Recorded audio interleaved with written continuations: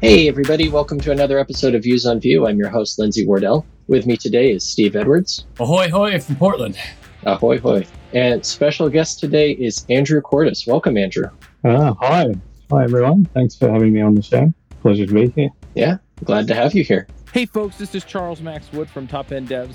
And lately, I've been working on actually building out Top End Devs. If you're interested, you can go to topenddevs.com/podcast, and you can actually hear a little bit more about my story, about why I'm doing what I'm doing with Top End Devs, why I changed it from devchat.tv to Top End Devs.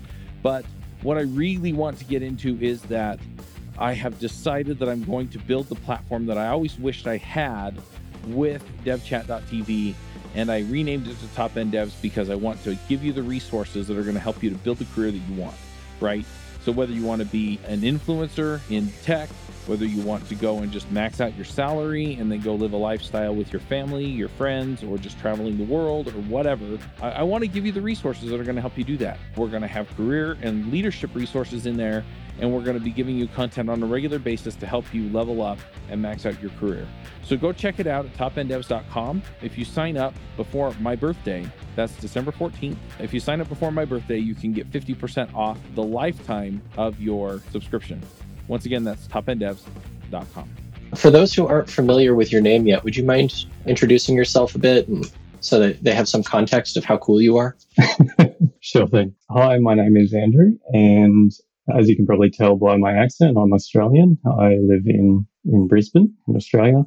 I've been doing front-end development for about 15 years now. Learned it during school and done it in several roles throughout my career. And presently, I'm working for a company called Fathom, and we do some accounting software, which is where I work primarily on VUE. So you said you got into programming during school. What interested you in that as a career path? To be honest, I never actually thought it was going to be a career for me. In school, I never studied IT or computer science in any form, but I happened to just be sitting next to another fellow at lunch one day, and he was reading a textbook on programming, and I thought to myself, oh, wow, that's how you actually make software. I never knew that. And from there, I was just fascinated. I was really curious as to how you could make the computer do what you want it to do. And in my spare time from that point onwards, I was tinkering and probably breaking my parents' computer far more often than I'd like to admit. But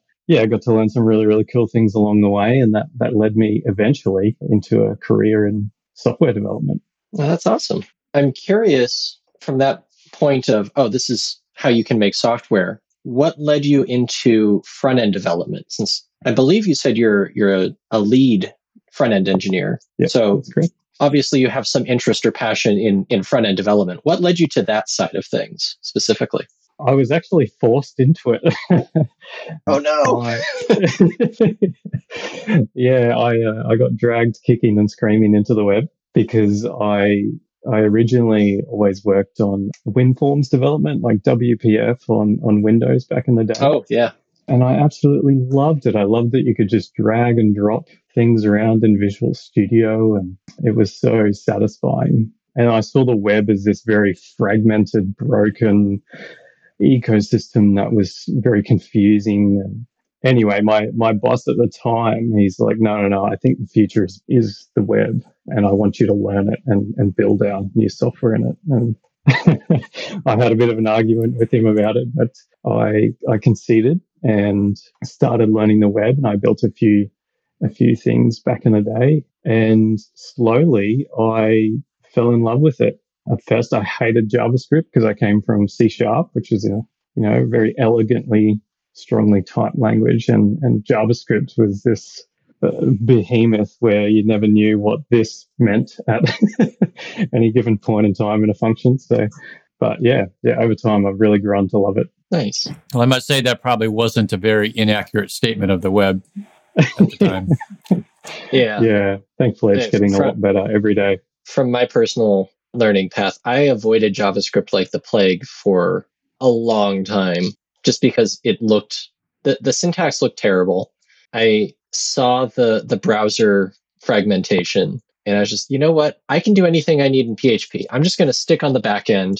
Anything I need to do, I'll just render it as a template, and hopefully people will live with it. So it took me a long time to come around to thinking, JavaScript's actually kind of useful and it doesn't look as terrible anymore. Yeah. So I can relate to that reaction, especially if you're coming from C#. Yeah. That seems like a very strong contrast. But maybe we all just have some form of Stockholm syndrome with JavaScript. Grown to love our oppressor. I'm digressing from what I was going to ask, but how do you feel about TypeScript as a C# developer, or at least a former C# developer? I absolutely love it. Yeah. Back in the day, when I first moved over to JavaScript, TypeScript was a very, very new thing. And it was a little bit buggy, to be honest. It was really, really difficult to get working well in your development environment. So I pushed back on it. And then I got used to the fluidity of not specifying types. But now that TypeScript has really stabilized in more recent years and become more of a developer norm in the front end, the tooling has become fantastic. And it's something that I really honed my skills in on, and something that, as we talk about later, you'll notice about Harlem, it's very TypeScript centric. Nice. Speaking of Harlem and to a greater extent Vue, as you were getting into the into the JavaScript ecosystem and doing more with that, what led you to using Vue as a framework of choice? I'm assuming you had some input at that as you were working at Fathom. Yeah, so I started using Vue before it's even 1.0 release. I can't even remember how I saw it. I think it came up on some developer news somewhere.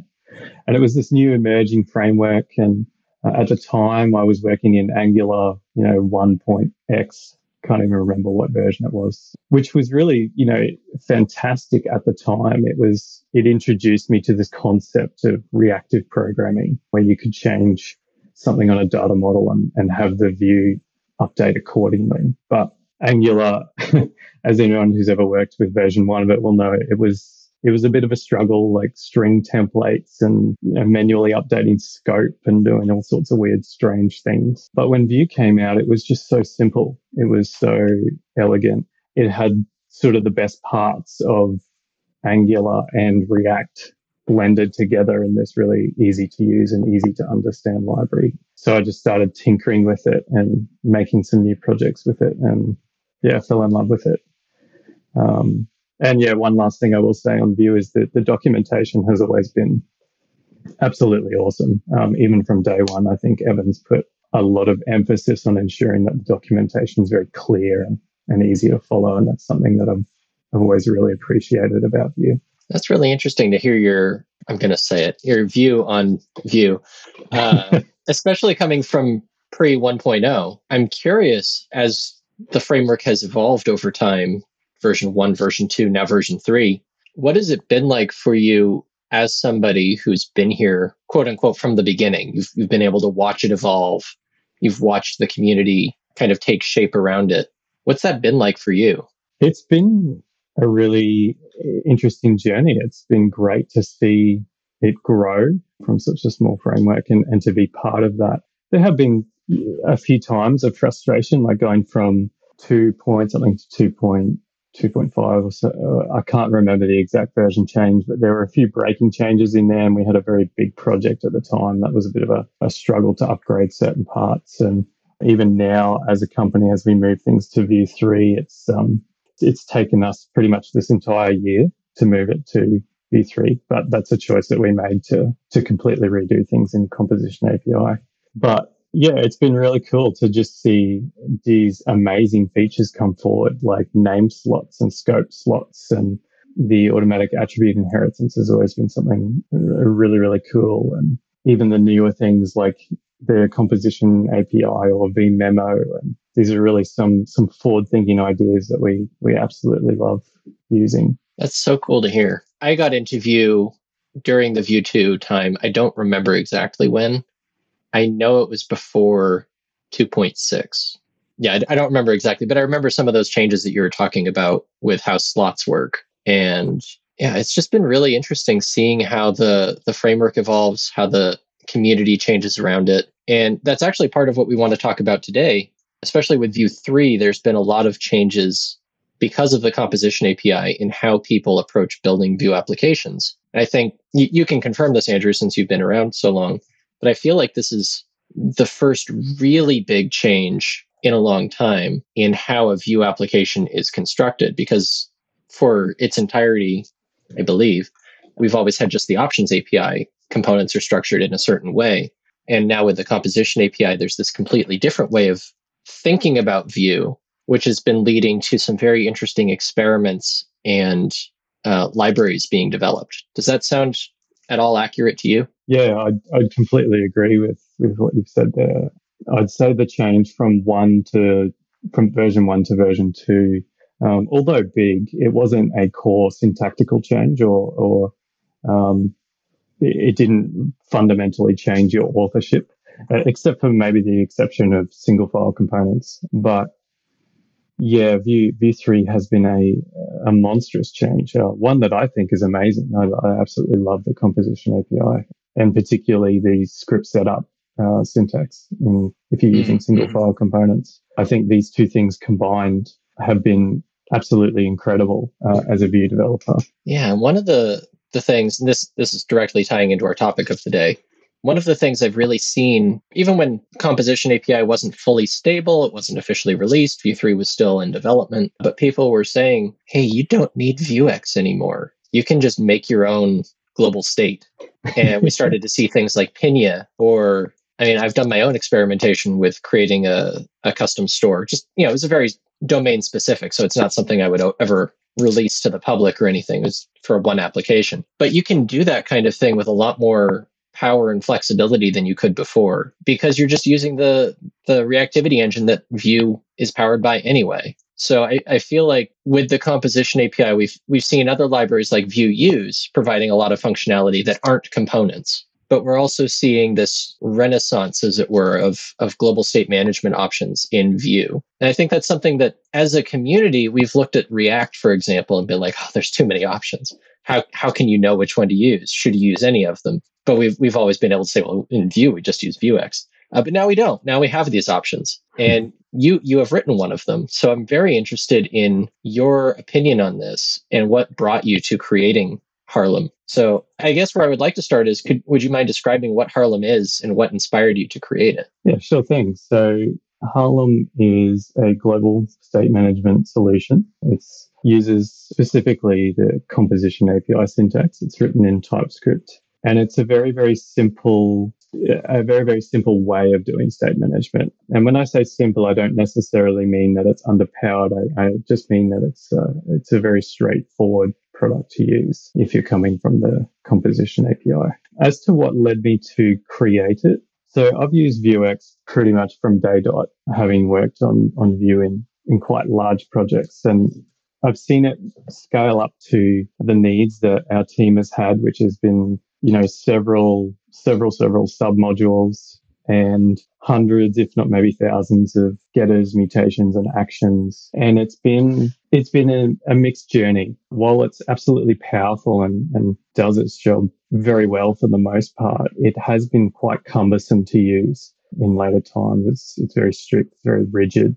And so when Vue 3 came out and I saw that the composition API was, sort of the new way of going forward, I thought it was a great opportunity to reevaluate state. And yeah, as you said, Lindsay, there was a lot of people creating these very simple global state management solutions, just a reactive object and some computed spaghettis that are feeding off that. And, away you go, you've got state management. And really, at its core, that's all Harlem is. It's a single reactive object that's wrapped in a read-only call before it's given out publicly. So it enforces immutability. And getters really are just computed values. Everything else is built around a pub-sub event messaging system that I use to handle things like triggers, and I can make it more deterministic so it can predict state changes and do things like tracing and DevTools integration. We can do, asynchronous actions with cancellation, asynchronous getters. There's a few cool things that I've been able to bend Harlem to do through extensions and through the event messaging system. So one of the ways that I like to understand something new is to sort of be able to relate it to something that I'm already familiar with. So when I'm looking at your documentation on your under core concepts, you talk about defining a store. To me, it looks like what you call a store is maybe what we would call a module in Vuex, in that you can create a specific container, for lack of a better word, for certain things. Like you could have a user store and a product store and a post store, whatever you want to do. Is that a correct description? Yeah, definitely.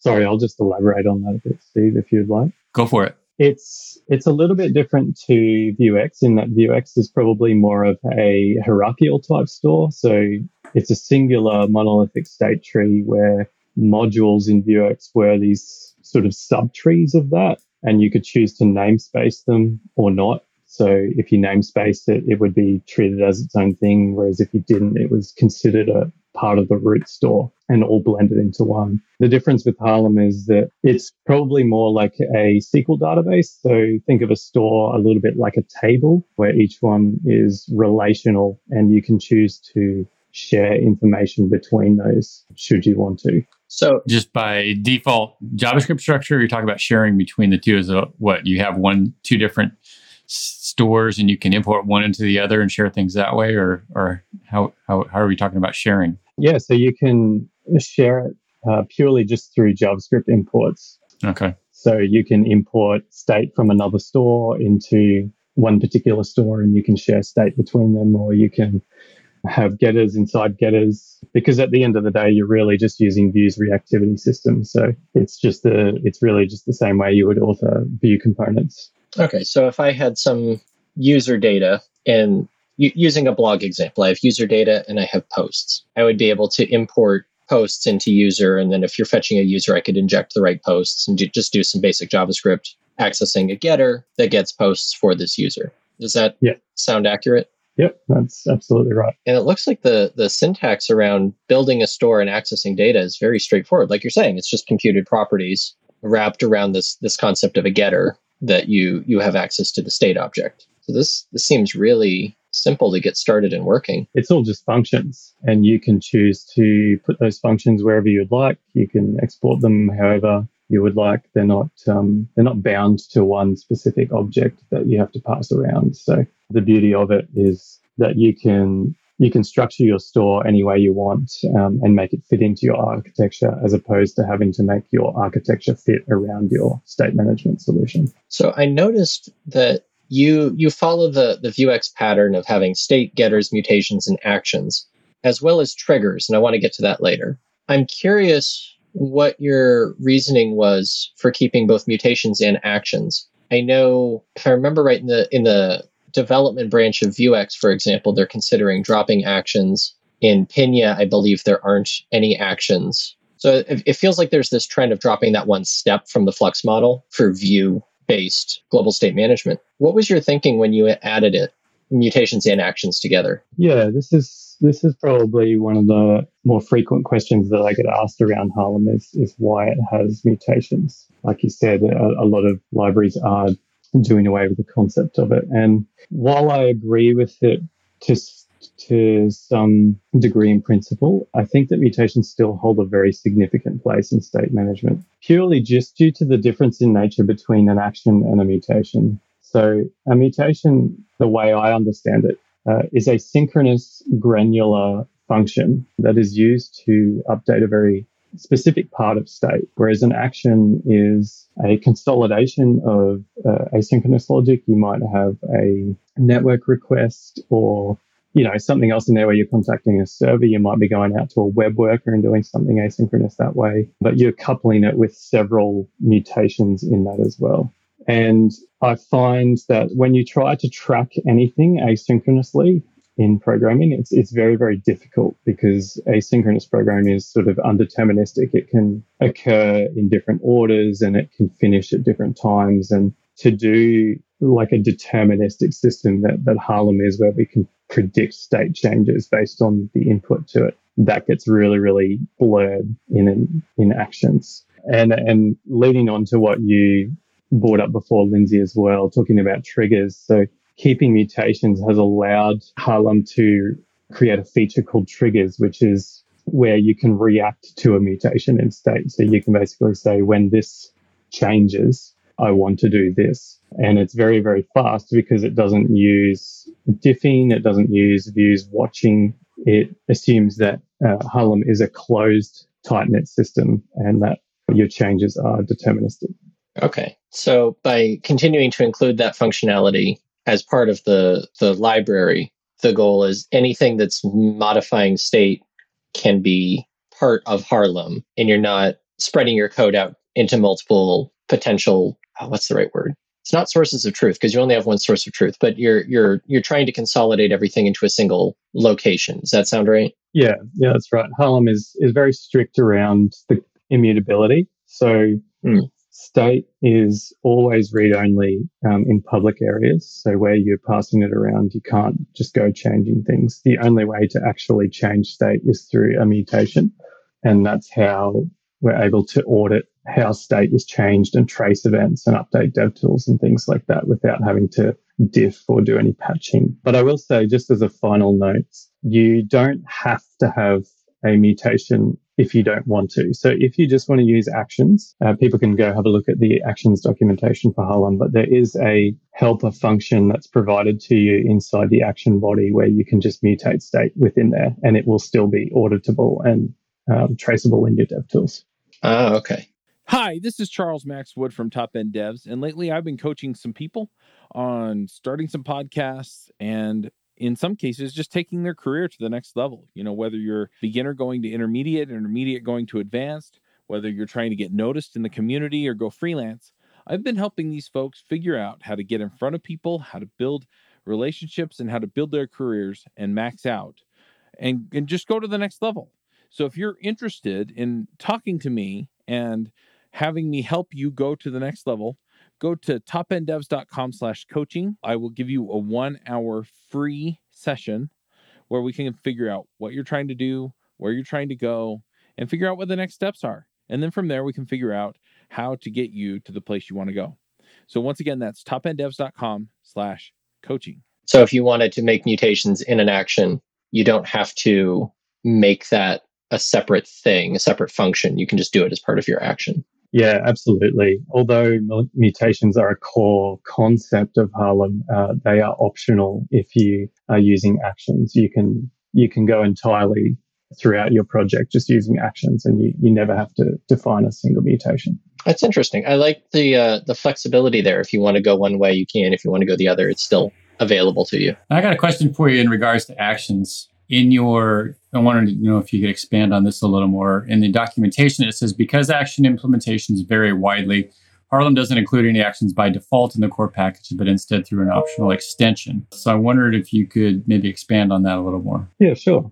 So one of the things that I have noticed over the years of building probably larger scale products using state management is that people use actions very, very differently per project.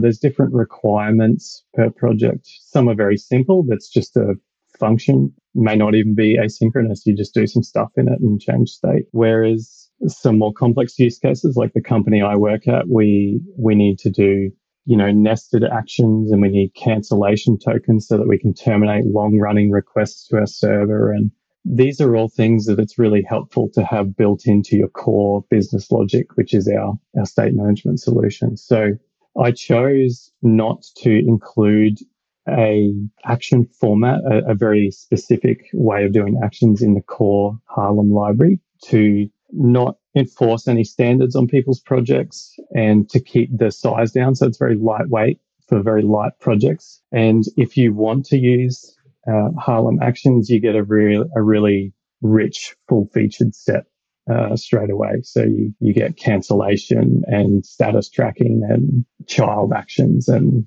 auditability. So you sort of get all or nothing, but it allows you to author them any way you want. So I'm going to ask, did you have another question, Steve? No, we can get to it later. Just another feature I wanted to address. Okay. I wanted to ask a question from the FAQ, more because I want to have it on record here as well. So Harlem looks really cool. I'm thinking, this looks fun. I could implement a side project. I've got one or two projects right now that Vuex feels cumbersome to use. This looks much easier. I love the TypeScript integration, but is it suitable for a larger project? If I was going to start implementing something that grew and grew and grew and a company was going to use it, is this a fit for that use case? Is it ready for production use in that sense? I would say yes. We use it at the company that I work at in production, and it's running on a scale of probably 5 to 600 mutations and actions with several getters and things like that. And probably that's distributed across 6 or 7 different stores, and it doesn't miss a beat. So Harlem has definitely been stress tested on quite large projects, and yeah, from what I've noticed, it doesn't show any signs of slowing down. And I do quite rigorous memory testing on it. Harlem's completely unit tested as well, so all new changes are tested as part of the release process. So my official recommendation is use with caution, I suppose. Like any new software or new library, use at your own risk. But I would say yes, it's good to go. So a couple of features that I saw, I'm looking at your GitHub README, that I appreciate is, and I realized once I saw this that you sort of take it for granted how Vuex, at least with Vue 2, is part of Vue, is the DevTools plugin. Because I know that I use that quite extensively on my Vue projects, just looking at state, seeing what's available in a given component. What are the different steps that have been run, mutations and stuff. So it didn't occur to me that, you'd need a separate DevTools plugin since it's not really part of the core. Yeah, so the DevTools plugin is a separate package as well. And this is, again, just to keep the core package really lightweight. And for some very, very small projects, you may not even need to bother looking in your stores. But the DevTools package is very, very useful for exploring all of your stores. You can see them in one place. You can see all of your state and your getters and your mutations and actions. But the extensions to Harlem also have access to track things through the DevTools. So the lazy extension that allows you to author asynchronous getters, that will show up in your DevTools as well. So you can see getters that are executing asynchronously, and it will update your DevTools once they complete and update state. And if you're looking at authoring your own extension, you have full access to add things to Harlem's DevTools that can be tracked. So I'm looking at this DevTool thing, and how I haven't built a library that needs to integrate with Vue DevTools. Is this a new feature that they're adding in the new version of the DevTools? How does this work?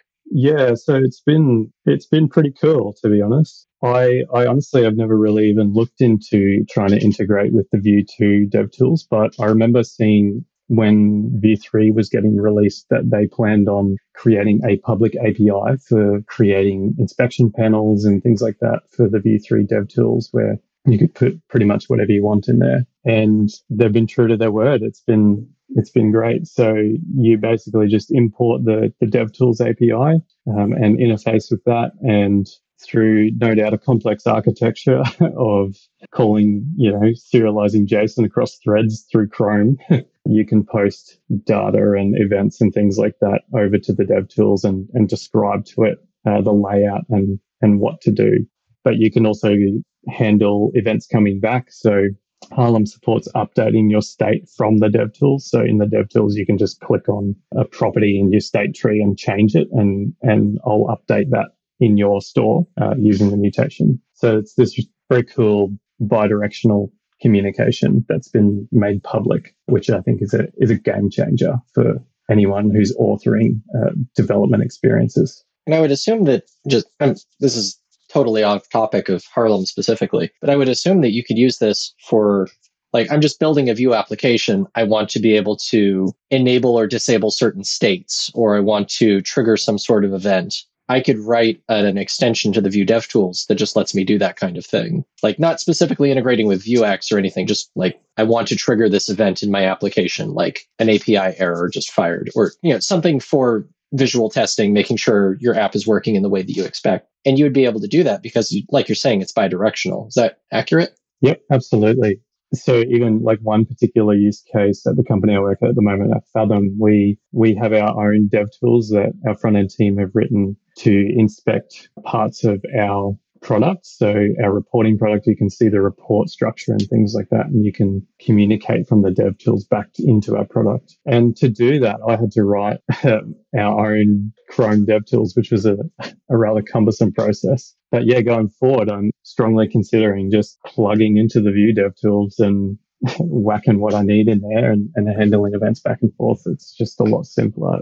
It really lowers that barrier of being able to control your application through your developer tools. That is so cool. I worked on one project where we were wanting to build our own dev tools, but there's no time for that. It just would have been really nice and convenient. So having this sort of integration is just amazing to me. Building your own dev tools it's a black hole for time and for absolutely. Patience, I think. In our case, what ended up happening is we had an Electron app that suddenly the business departments were learning about, and we had to shut down so they didn't ask for new features. This would have been so much simpler. So I'm curious, since I have not personally written a Vue library, either Vue 2 or Vue 3, what was that experience like? It's just getting started on Harlem, testing, packaging. In case there's anyone listening who wants to build something, Harlem is amazing, so nobody needs to build more state management. No, I'm just kidding. But, somebody who wants to build a package in Vue, what was your experience like? What would you recommend if somebody's wanting to start building something? So building for Vue specifically, I'd say fantastic. The Vue core team have done an amazing job at making sure that Vue is very modular and you can import just the packages you need and you rely on. So for instance, if you only use Vue's reactivity system, you just import Vue reactivity. If you need access to the compiler or anything like that, you can import that as separate components. You don't have to import the entire Vue package. So yeah, authoring for Vue, very, very good.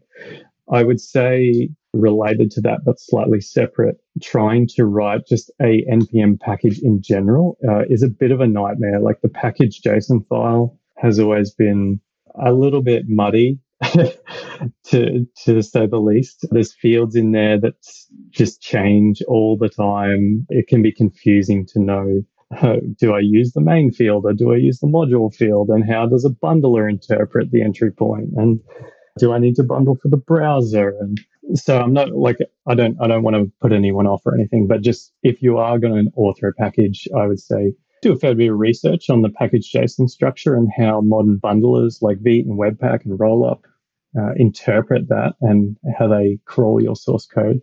Also, how you integrate TypeScript and ensure your types are correctly bundled and distributed with your package. But there's a lot of great tools out there that help do this for you. So if you are looking to write a package, I can say straight off the bat, if you're doing TypeScript, there's a tool called TSUP, which uses ESBuild to do packaging. It's amazing. I think it's Jason Miller, the guy who writes Preact, has written a package called Microbundle. That's what he uses to bundle up Preact into a library. That's also fantastic.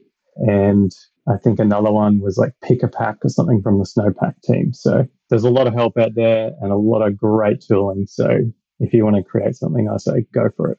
Awesome. Before we move away from Harlem, just curious, are there any specific use cases where Harlem, in your opinion, would not be the right choice? Or is Harlem able to kind of cover all of the use cases that you found at least? Well, yeah, I'm going to be biased, but be biased, yeah. Personally, I think Harlem can handle all the different use cases. That being said, I don't want to just sort of sit here and go, you should only use Harlem. Pina and even the new version of UX that will come out soon are fantastic. There's some other community-driven state management solutions that are fantastic. So at the end of the day, I would say just pick the tool that is right for the job, that you feel comfortable using, that fits well in your architecture and that you enjoy using, and that's not going to be a maintenance headache. And if that even means just making your own little simple state management system with a reactive object, then kudos, do that. As much as I would love for you guys to all use Harlem, definitely recommend, go check it out. So one question I have is, where did the name Harlem come from? I know, being an American, I think of New York City. I know there's a city, I believe, in the Netherlands, or it's a district or something. So I'm just curious to see where that name came from. Yeah, this is going to be pretty difficult for me to explain in a coherent way. Why were you drunk when you came up with it? Is that why? Or I wish. No, so when I started building it, one of the foundational principles that I wanted to be at the heart of Harlem is tree shakeability. So if you write a whole bunch of logic for your store as like a series of actions or getters that you don't end up using, you don't import them into your app, I don't want you to have to incur the cost of that. And so tree shaking was a real core part of my thought process there. And I originally wanted to call it something like Treehouse, but I think the domain was taken or something, or it was taken on NPM. And this is going to be a weird tangent, but the only other thing that really came to my mind from there was the Harlem Shake. I'm not sure if you're aware of that. It's like a dance craze. I remember that. Well, I was thinking, was it the Stones that had the Harlem Shuffle, or somebody had the Harlem Shuffle? But yes, I'm remembering the Harlem Shake now. Okay. Yeah. So I thought, hey, Harlem sounds pretty cool. It's a district in New York. Not that I've ever been there. I would love to go there. And yeah, just went from there. I like the connection. Tree shakeability, Harlem Shake. I think, personal opinion though, considering that that's where the name is based on, I think you need to have a Harlem Shake video embedded on your docs page, or maybe a little explanation there with a link to it, or just something that shows a Harlem Shake. So I think it would make the project stand out for sure, being dance related. Yeah, I might have to consider writing a Harlem extension that you can call a function that just starts shaking all the elements on your page in your application. Either that or pops up a video in a modal or something like that, maybe. You could always get your mascot animated and have it do some dancing. True, that's a fantastic idea. This is great. Any final thoughts? Harlem, VUE, future of VUE, anything before we move on? Yeah, look, I'm excited for VUE. I'm excited for where it's going. I think it's moving in the right direction, becoming more functional. The authoring of components is a lot simpler now. So yeah, I'm very excited for the future of VUE and for the future of Harlem. Excellent. I am also excited for the future of Harlem. I know I made a comparison to the React ecosystem with having all the different state management, but really I feel like it's important to have these different flavors so that as developers we can see these different takes on things and different ways of implementing solutions. And that's really what's going to make us better as developers. That's what made VUE what it is. Kind of like you said at the beginning, Andrew, with comparing against Angular and React, Evan was able to create something in between. And I feel like that's important for the open source community and just the developer community in general. Absolutely. Well, awesome. Hey, folks, if you love this podcast and would like to support the show, or if you wish you could listen without the sponsorship messages, then you're in luck. We're setting up new premium podcast feeds where you can get all of the episodes released after Christmas 2020 without the ads. Signing up will help us pay for editing and production, and you can go sign up at devchat.tv/premium. At this point, we will move on to picks. Picks are the part of the show where we share things we like with the community. Doesn't have to be anything programming related. Andrew, you've been talking this whole time, so I'm going to give you a quick break. Steve, would you like to go first, or should I? I'm actually prepared. So right. I have a pick other than my eagerly anticipated dad jokes. It's a website called phrasegenerator.com, and it has apparently a pool of different words, and clicking a randomized button will generate all kinds of different phrases, such as some of the categories it has are academic quotes, BDB, Bible quotes, financial advice, headlines, political rhetoric, and wine reviews. So, for instance, for financial advice, you might get, in OTC sectors, always amortize uncovered asset pools. Yeah. Or wine reviews, for instance, Chateau Jones mixes forgettable Cool Whip midtones and a Snap Crackle Pop cannabis flavor in their 2001 Bordeaux. So it's got a lot of fun stuff that you can come up with that, unfortunately, would actually sound legit to some people who are into that kind of speak. But it seems like a fun tool. Reminds me of when I was back at my first software company. I had a little meme joke thing called Wank Word Bingo. I don't know if anybody's seen this. I've seen it under different names, but you could take it to like an all hands meeting or some sort of presentation. It would have all kinds of gibberish phrases that were very end up and yell bingo, although I never heard anybody do it. But brings back those memories. Let's put it that way. So now for the dad jokes, I actually have 3 today, and they're all up to very high standards, unless you ask my 10-year-old son, but that's another story. So first of all, what is the difference between a cat and a complex sentence? Anybody know? Got any guesses? I'll take that as a no. Okay. A cat Wouldn't have a clue. has claws at the end of its paws, and a complex sentence has a pause at the end of its claws. Thank you. Thank you very much. Okay, that one is sort of complex, as they say. So here's a more simple question. Why do birds fly to warmer climes in the winter? Because it's much easier than walking.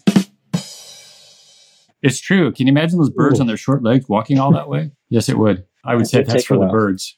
But anyway, and then I had a doctor's appointment recently, and my doctor's normally pretty smart. But this time I was telling him, Doctor, I have a case of diarrhea. What should I do? He said, buy a new case.